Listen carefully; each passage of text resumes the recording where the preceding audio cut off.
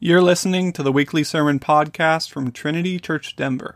To find out more about Trinity, visit our website, trinitychurchdenver.org. This is Luke chapter 19, verses 37 to 40. As he was drawing near, already on the way down the Mount of Olives, the whole multitude of his disciples began to rejoice and praise God with a loud voice for all the mighty works that they had seen, saying, "Blessed is the King who comes in the name of the Lord. Peace in heaven and glory in the highest." And some of the Pharisees in the crowd said to him, "Teacher, rebuke your disciples." He answered, "I tell you, if these were silent, the very stones would cry out." This is the word of the Lord. Thanks be to God.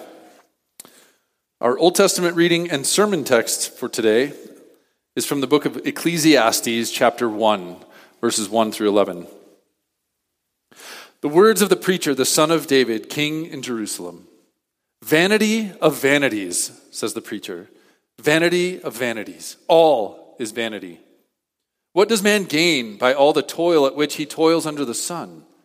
A generation goes and a generation comes, but the earth remains forever. The sun rises and the sun goes down and hastens to the place where it rises. The wind blows to the south and goes around to the north. Around and around goes the wind, and on its circuits the wind returns. All streams run to the sea, but the sea is not full. To the place where the streams flow, there they flow again. All things are full of weariness. A man cannot utter it. The eye is not satisfied with seeing, nor the ear filled with hearing. What has been is what will be, and what has been done is what will be done. And there is nothing new under the sun. Is there a thing of which it is said, 'See, this is new'? It has been already in the ages before us. There is no remembrance of former things, nor will there be any remembrance of later things yet to be among those who will come after." This is the word of the Lord. Thanks be to God. Let's pray. It is a holy and wonderful thing to call you Father. I mean, that you're not an aloof father, you're not an abusive father, you're not a distant father, but you are deeply concerned with teaching us about how to live life well.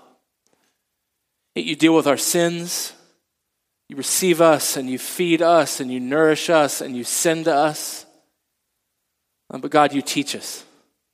You model for us. You help us to know what to pay attention to and what a skilled, wise life is marked by.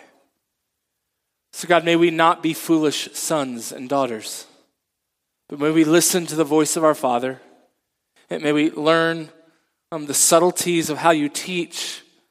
May we learn to pay attention to what you tell us to pay attention to. May you help us to learn what impulses in us we should resist. Help us to know what impulses in us are good and right and should be pursued. Teach us, Father, this summer again as we turn to the wisdom section of your word. In your name we pray, amen.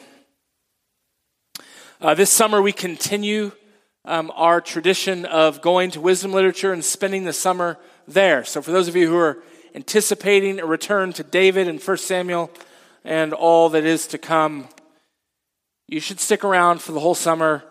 And I won't tell you exactly when we're going to get there, but it'll be at the end of the summer. So for this summer, we are going to be in the book of Ecclesiastes, one of the most enigmatic books in all of Scripture. It is also, if you go to commentaries, we'll find one of the most widely and varied and strangely interpreted books in all of the Scriptures, maybe rivaling Revelation, probably not quite, but pretty close. And we are going to spend our summer in this book that is, well, it's puzzling at places.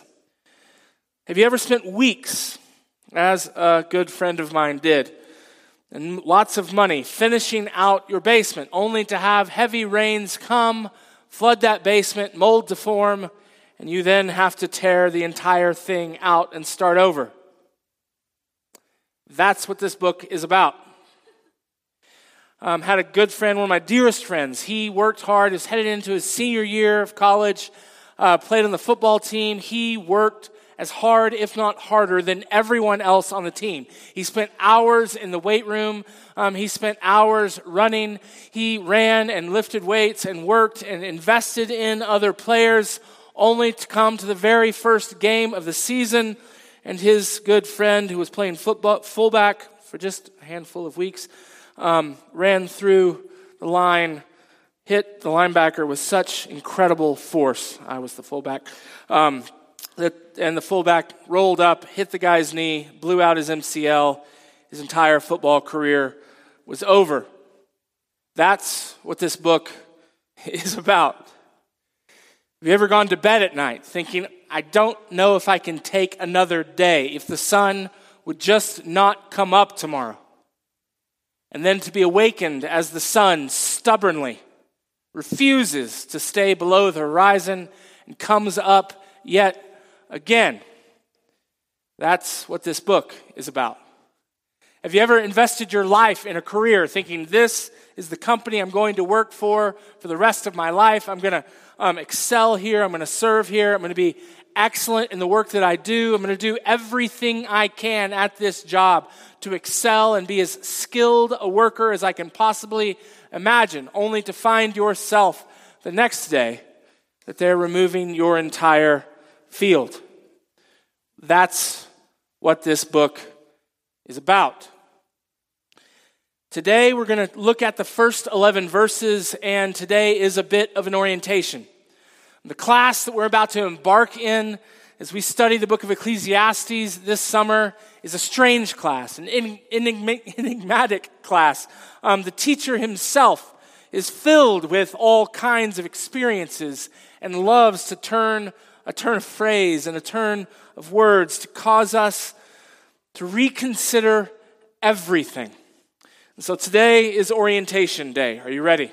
I don't have a syllabus, I'm not quite that prepared, but Solomon does have a syllabus for us, and it's here in these first 11 verses. But in order to get there, I want to take a few minutes on the front end to first answer the question, what is that? As we talk about rolling up your knee, the very first game of your final football season that you've worked so hard for, as we talk about losing your job just when you've begun to get in a groove and find the hang of it, when we talk about the stubbornness of the sun, it just refuses to not come up every morning. What is that exactly? Then, after we've defined that, I want us to consider just three phrases, three terms that Solomon uses throughout this book that are going to come up over and over and over and over again, that we need to spend just a little bit of time defining, and then we're just going to break down these 11 verses as it lays out for us essentially an outline of his argument in Ecclesiastes. So, what is that? I think it's best, and some of you will groan, and it's okay. My kids will groan. They've been studying this in school. If we define what that is by telling a story, at least one angle on a story of the last few hundred years here in the West. So, I want to give you a history lesson, a small history lesson, a philosophical history lesson that begins with the Renaissance. Some of us grew up in educational systems learning about the dark, evil, medieval time period that gave way to a period of light and enlightenment and knowledge. And this move from medieval times through the Renaissance into the Enlightenment brought us to this season that we're now on the very, very tail end of, called modernity. And one way that story is told is we all lived in the dark, enslaved to superstition and religion and crazy, crazy thoughts about trolls living under bridges and all kinds of wild imaginings about how the world actually was. But then a day come where we broke free of the shackles of religion. We broke free of the shackles of superstition, and a light dawned in the world such that the world could be seen and understood. Artists could finally express themselves. Beauty could actually come back into the world, and we could finally be free of the shackles of the Dark Ages. This is, in fact, a terrible way to tell the history of the world, and particularly an unfolding of what took place in those few hundred years and in the centuries since. In fact, the Renaissance and as it gave way to the Enlightenment, and the Enlightenment gave way to modernity, was essentially this. It was an attempt to break free of a world that is subject to God, lives that are subject to God, definitions that are subject to God, and to then take the world as we encountered it and attempt to shape it, to shepherd it, if you will, to make it into the kind of world we wanted rather than the world that simply was. And one of the things that we are discovering now on the back end of that long, dreaded experiment is that it was an attempt to shepherd the wind.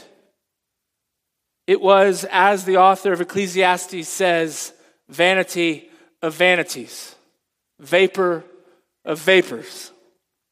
It was something that could not get us where we thought we could go. Another way to think about it, it was an attempt to live completely and wholly blind to anything beyond what we could see, what we could touch, what we could smell, and what we could feel. It was an attempt to bind our understanding of the world and how we lived in that world solely and completely in the phrase that the author will use repeatedly in his book, completely and utterly under the sun. With nothing beyond the sun to be answerable to, nothing beyond the sun that created the world and situated the world and gave us the givenness of the world, to simply live within the realm of what we could measure and what we thought we could eventually control. We've arrived at a moment in history, I believe, where we're actually beginning to see how vain those attempts actually were. With all the enumerations and exciting developments within technology, what has the last century brought us? The more death than was even thought imaginable 200 years ago. More suffering, more confusion, more division than we ever thought possible. The author of Ecclesiastes is attempting to help us look at reality as we've experienced it, as it's unfolded in history, to take a serious, sober look at the immediate context of our lives, and to take a step back and take a consideration of the broader context of the world and history itself, and to ask a question: what is all of that? What do we do with all of it? You would be tempted as you read these words, particularly this opening chapter, to think that the book of Ecclesiastes is in reality a book of despair. It's been thought so by many, many commentators. That what we get in Ecclesiastes is essentially an author who throws up his hands, can't make sense of anything in the world, and says, I guess this is the best we can do. I actually want to hold out to you that the book of Ecclesiastes is essentially, and maybe even most fundamentally, about joy. It is an instruction manual about how do we rightly order our lives and understand our lives under the sun such that all of life can be pursued with a kind of joy, a kind of gratitude. That we can have our expectations of what life will look like and what parenting will look like and what work will look like and what natural disasters will look like and what basements will look like with an enormous amount of rain. How we can look at all of that and do so with joy. It is a part of the great biblical tradition of wisdom literature. In summers past, we've spent our summers in Proverbs. This summer, we're going to work our way section by section through the book of Ecclesiastes to learn about joy, to learn about rightly understanding the problems that we, if we're honest, can look at and see. Before we launch into defining three terms or three phrases, I want to speak specifically to different groups of you who may or may not be in this audience. In the first place, for those of us who've come to believe what the Bible teaches is a vision of history in which God is winning and will win, in which the earth will be filled with the glory of God as the waters cover the sea, that righteousness, the establishment of righteousness and justice and peace and goodness on the earth will not be a Hail Mary pass on the last day, but God is slowly building his kingdom like leaven in a lump of flour. There is the tendency, the temptation, for those of us who have come to see that in the scriptures, to think that that process is something that we can manage.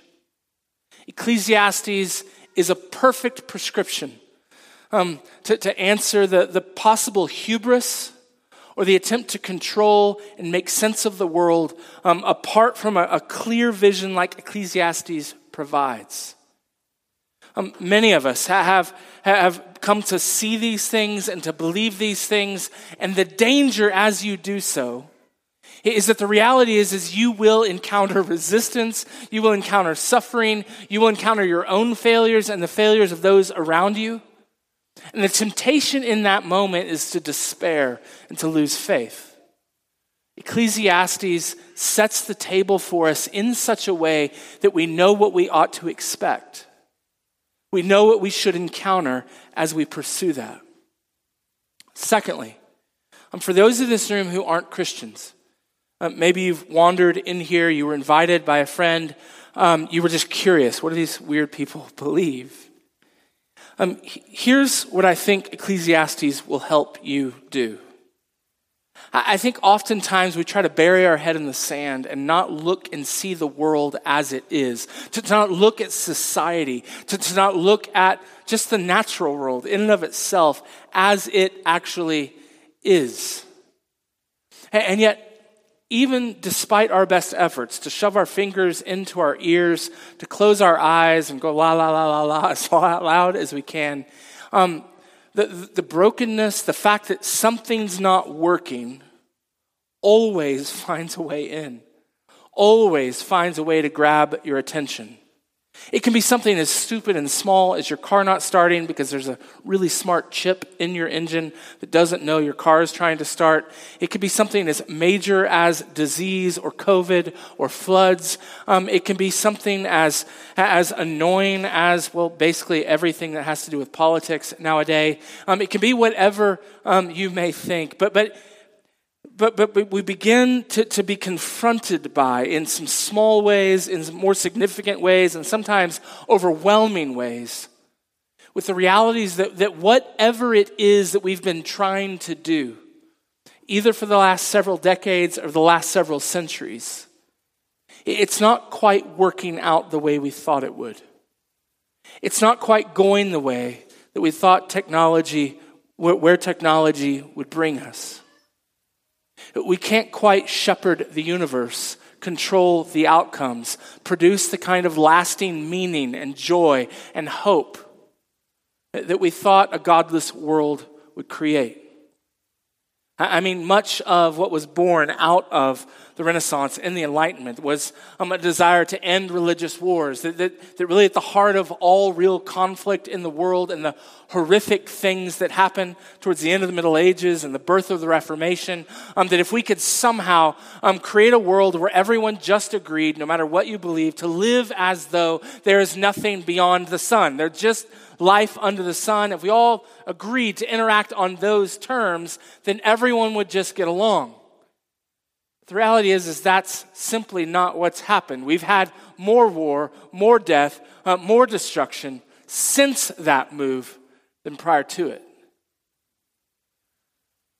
And last, for those of you who find yourself in a place of just trouble, the waves of life that just don't make sense, they just keep coming, and it feels like you're drowning. Like there's nothing to take hold of, nothing to grab hold of. Nothing to begin to make sense of your life, and a place to begin to push off in order to build the kind of life you hoped you would have. In one of the most counterintuitive moves I think you'll find in all of Scripture, I believe Ecclesiastes gives you a place to set your feet and know that the waves are coming. And they just won't stop. They'll just keep coming and coming and coming. But here at least is a place to stand. Here at least is a place to look out and see the waves. We went to Florida a while ago, several months ago. And you go to the ocean and you're facing the beach and you're just at the point where the waves, if they hit, are just above your head. If you face the beach, you have no idea when they're coming. And they don't come with any sort of regular rhythm. It's as though God, in his joy, likes to change things up just to see if he can drown you. And so you're facing the beach and then a wave hits and then it's calm. And then a wave hits and you expect in the next moment you're going to have another piece of calm. But instead, 3 more waves hit you, like boom, boom, boom, boom, boom. And the next thing you know, you've lost your footing and you're swimming around. But when you turn around and look and you see what's coming and you see where you're standing and you have your feet set as you see those string of waves coming at you, well, it's a totally different experience. I think Ecclesiastes helps us to turn around and expect the waves.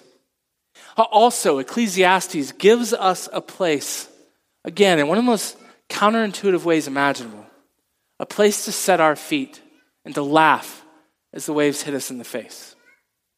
So, there's your large orientation. Now, let me give you 3 terms to consider.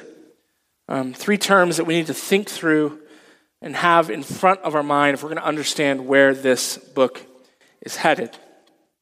The first phrase is vanity. It appears there in verse 2. Listen, vanity of vanities, says the preacher. Vanity of vanities. All is vanity. If you're reading from the NIV, I think it says meaningless. Meaningless. Everything is meaningless. And that is one of the worst translations in the history of mankind. Vanity, frankly, isn't much better. The word that is used here is hevel. It is a word that simply means mist, fog. What the author here is saying is not emptiness, emptiness. He's not saying meaningless, meaningless. In fact, he's going to point to a whole number of things that have a great deal of meaning. Instead, he's trying to point to the fact that that these things, these realities, these ways by which the world seems to function and the ways in which we function in the world are not meaningless. They're like vapor. Have you ever tried to shepherd the fog? Have you ever tried to direct it? Unless you went to like one of those churches that has fog things. Like, have you ever tried that?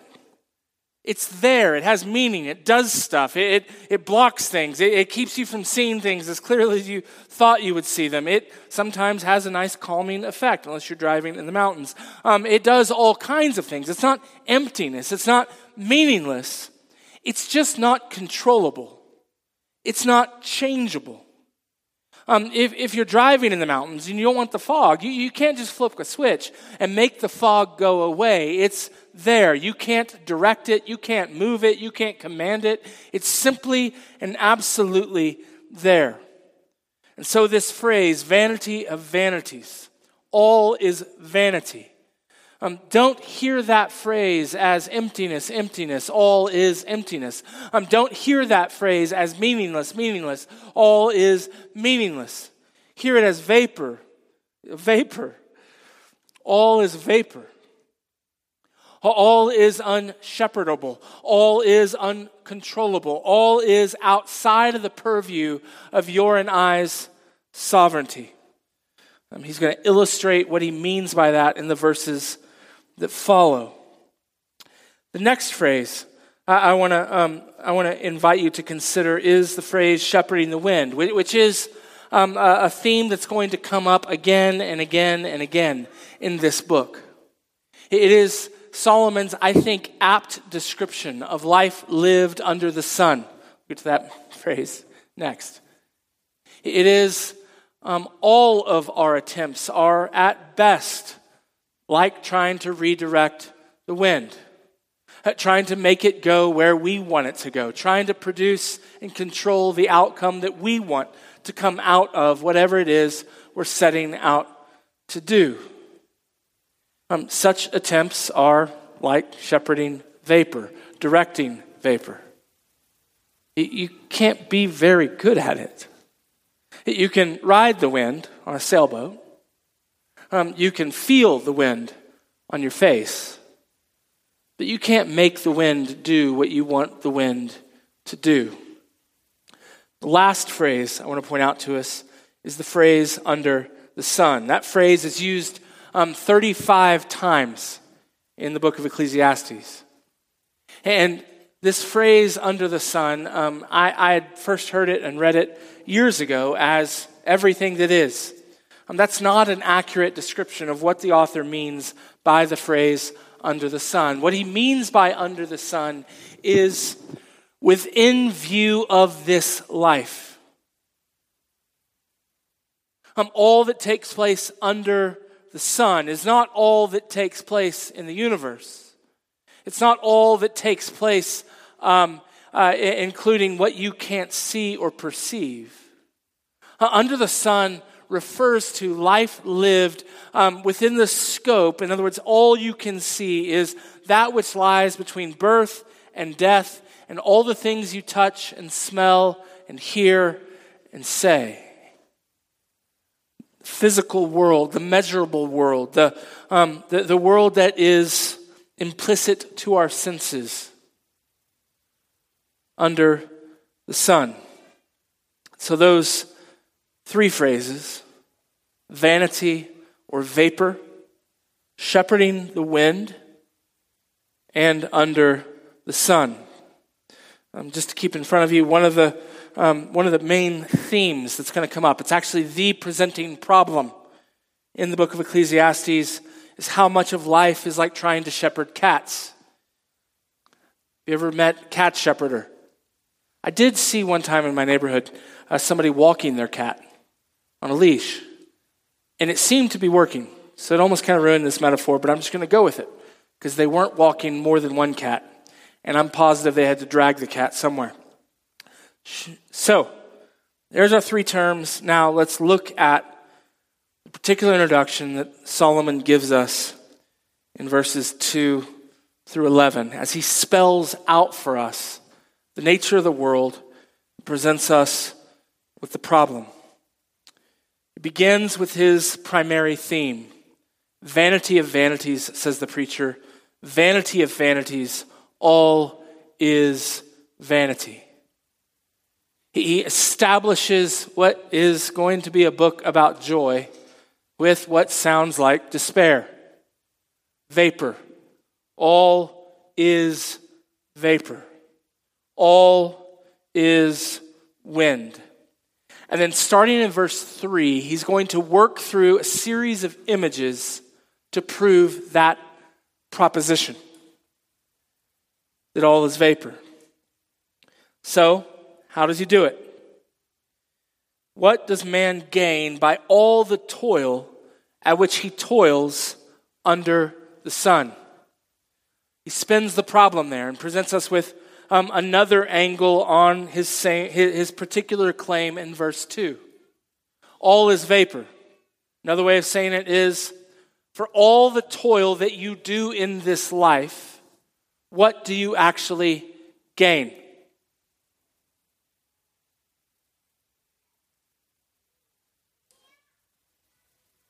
Think that one through for a second.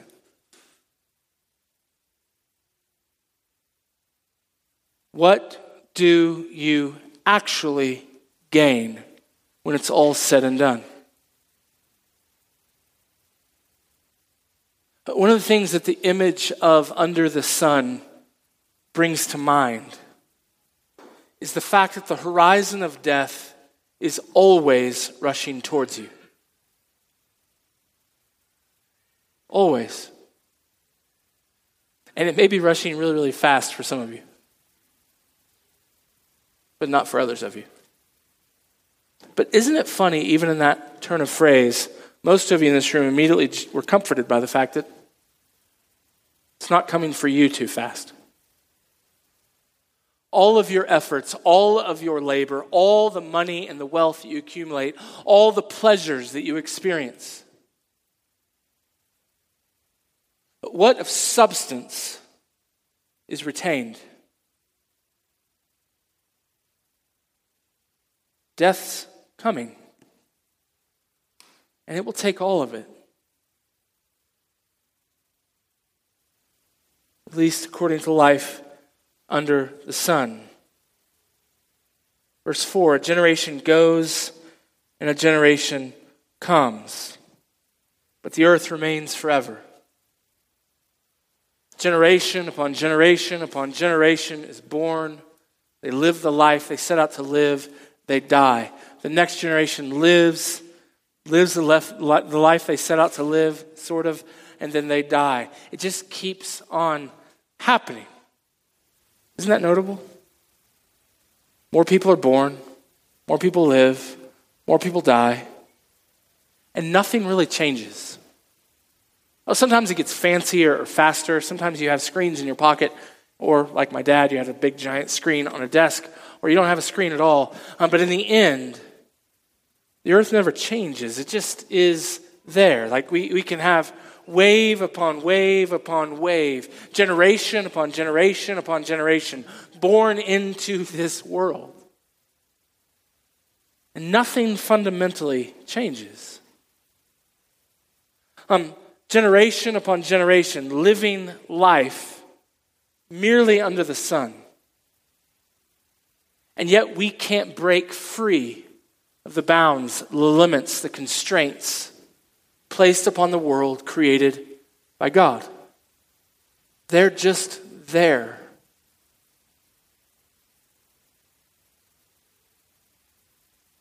You can scream about gender issues and sexuality, but the constraints and the framework that God has established in the world, they're just there, never to go away.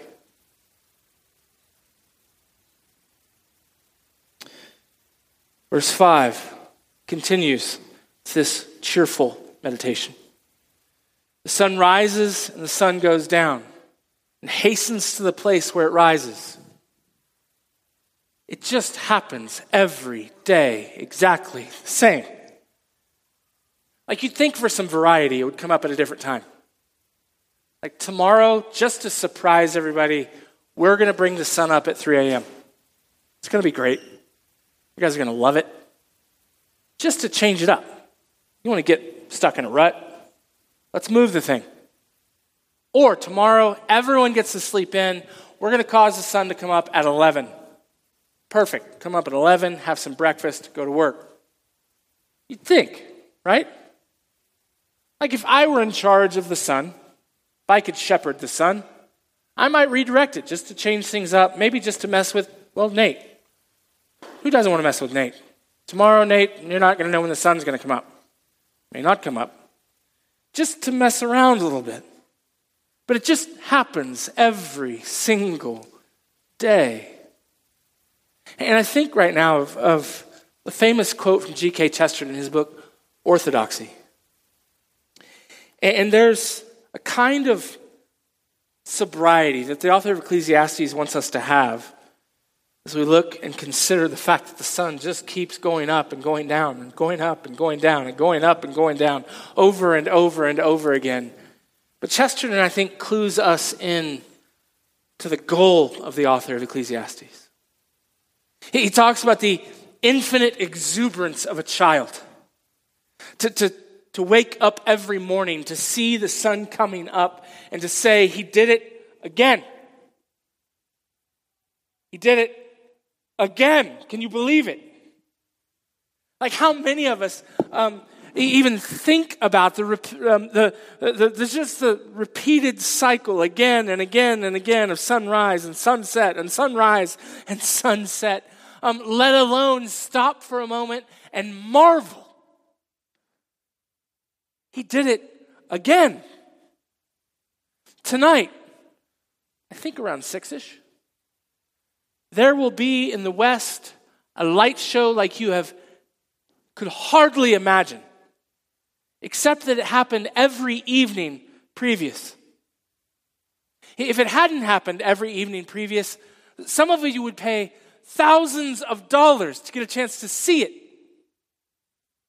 But it's there every single night. And just to jump ahead, that's one of the things that the author of Ecclesiastes points out to us. Look at verse 8. All things, even sunsets, are full of weariness. A man cannot utter it. The eye is not satisfied with seeing, nor the ear filled with hearing.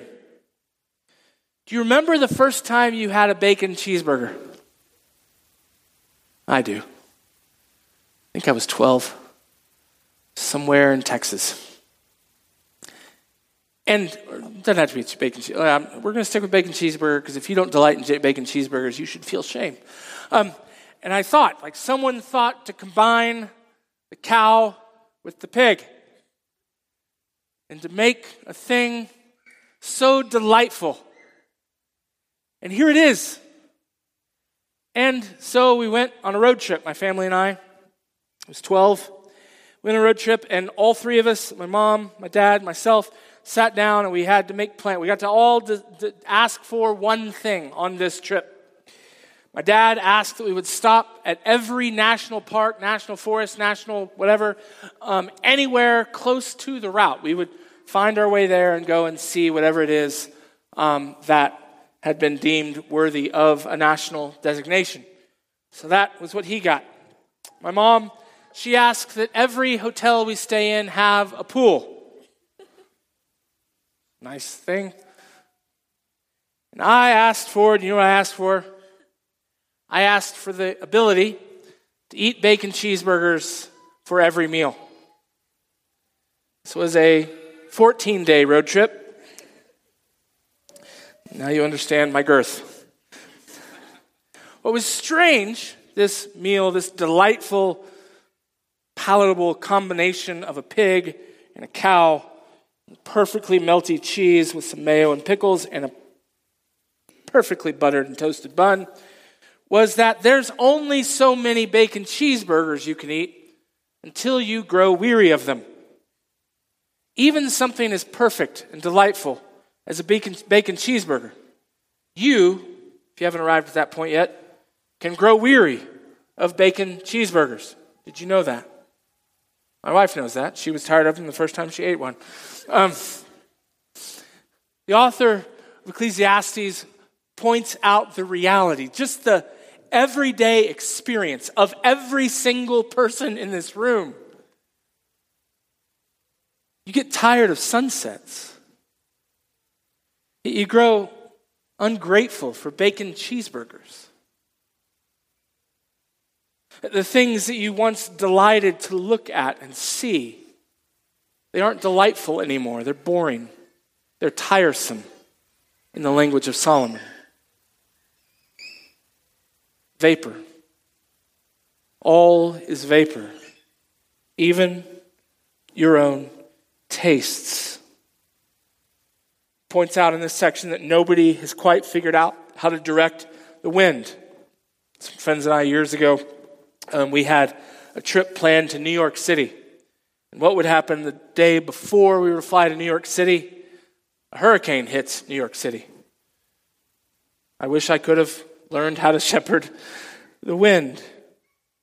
He sets an analogy for us. We spend our whole lives trying to pump more and more and more and more water into the sea, but the sea never fills up. There is, and I think this is speaking to the unalterable reality of how the world actually is, as well as the insatiable desire that is in all of us. If you're trying to build a life in which you will find perfect and finally complete satisfaction, it's like trying to pour water into the ocean until it's full.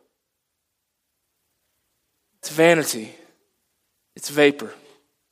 And last, in a particularly cheery moment in verse 11, it says, "There is no remembrance of former things, nor will there be any remembrance of later things yet to be, among those who come after. You do realize that your great-grandchildren will barely have any idea who you were. If they know at all. Like if you came and asked me my great-great-grandmother's name, this woman who undoubtedly spent her life serving and caring for others. I remember faintly echoes of some whispered stories. I don't know her name. So here you are living your deeply significant life. It's really going to matter. It's going to change everything. In 2 generations, in your own family, no one will have any clue who you were or what you did. Like I think it's like a pastor. It's weird. He was bald. They said he was bald. What was his name? Ryan, Bob, Brian. I think like vapor. It's all passing away like the wind. Spend your life pursuing pleasure with every ounce of vigor that you have. And let me promise you, you've got nothing on Solomon. Wearisomeness. Try to build a life of significance that matters, that really has a lasting impact on the world. No one will know your name in 50 years. Build a career, a job in which you're trying to accumulate clear wealth that can be invested, wealth that can actually produce good. I'm doing all kinds of things, and you will find yourself pouring water into the ocean, trying to fill it up. You can't. Now, the temptation every week that I'm going to give into just this once is the author of Ecclesiastes, Solomon, is going to set this stuff in front of us every week. And the temptation is for me, as the pastor, to resolve it every week. To get you all wound up, tied in knots, frustrated, and then just say, but don't worry, it's all going to be great. It's not where he's going to end. To somehow give you a pass from thinking on these things and meditating on these things and letting these things haunt you. And I'm going to point the way that Solomon's going to take us. I'm going to point the way this week. I'm going to point the way probably every week. But I don't want that to resolve all the tension for you. Because what Solomon's going to do as he points the way forward is not come and dismiss everything he just said in this chapter.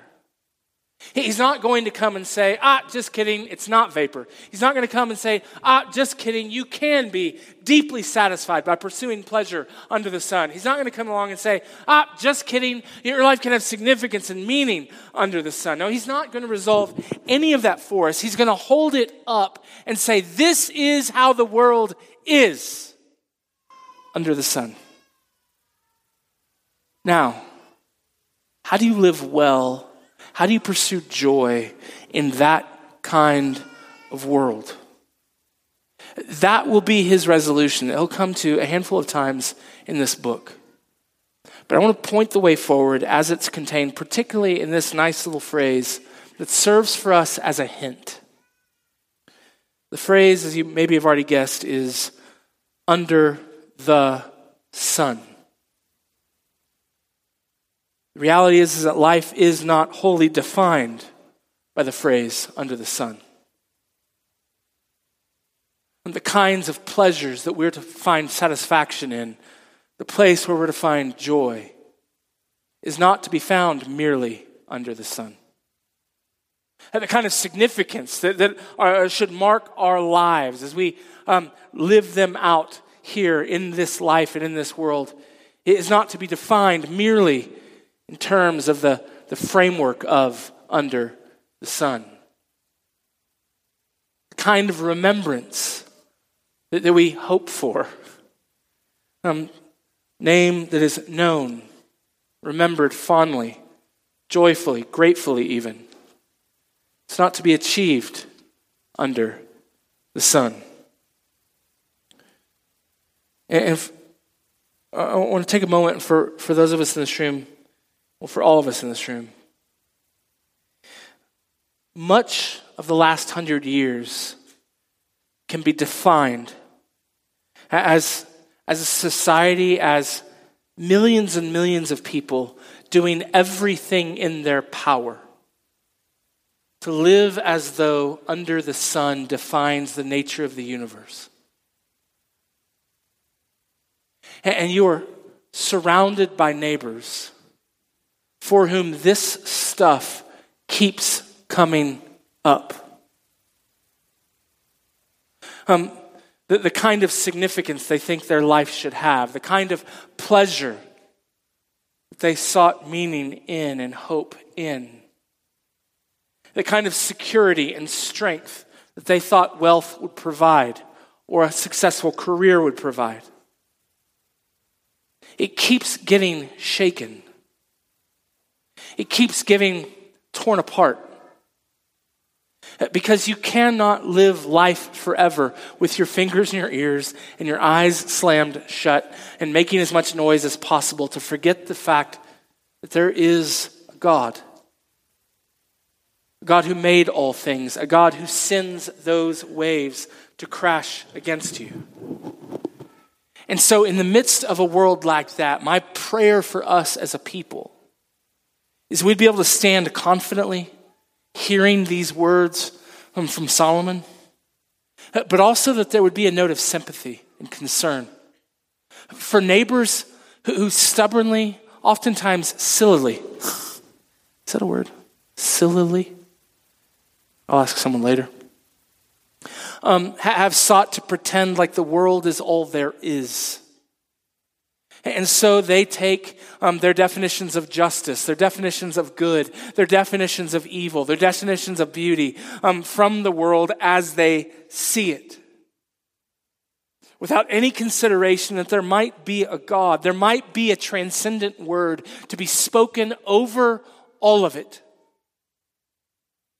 And so our call is to hold fast to that word and to recognize around us, we are immersed in, surrounded by people in a city whose lives, whose way of pursuing life in that kind of world simply isn't working because it can't. Because it's not the way the world actually is. And we can scream and we can throw fits and we can invent surgeries and we can do all kinds of things.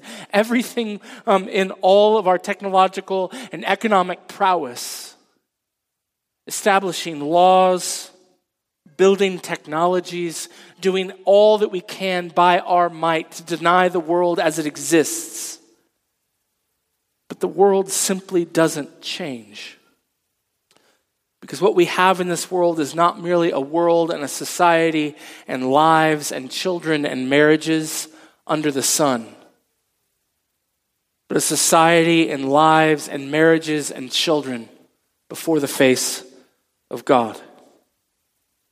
Many of us in this room have, in a kind of crazy pretend world, shut ourselves up in that kind of world.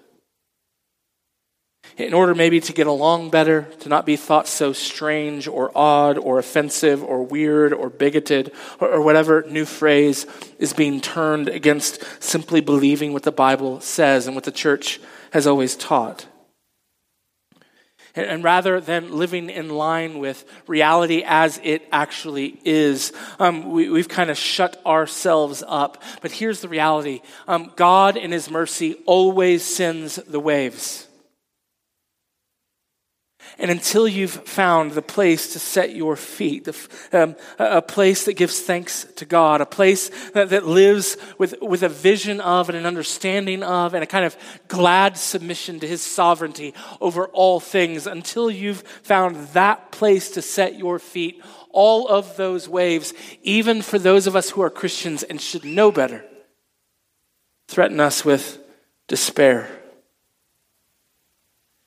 The last shimmer forward pointing I'll do this morning In a world like this one, how do we find joy?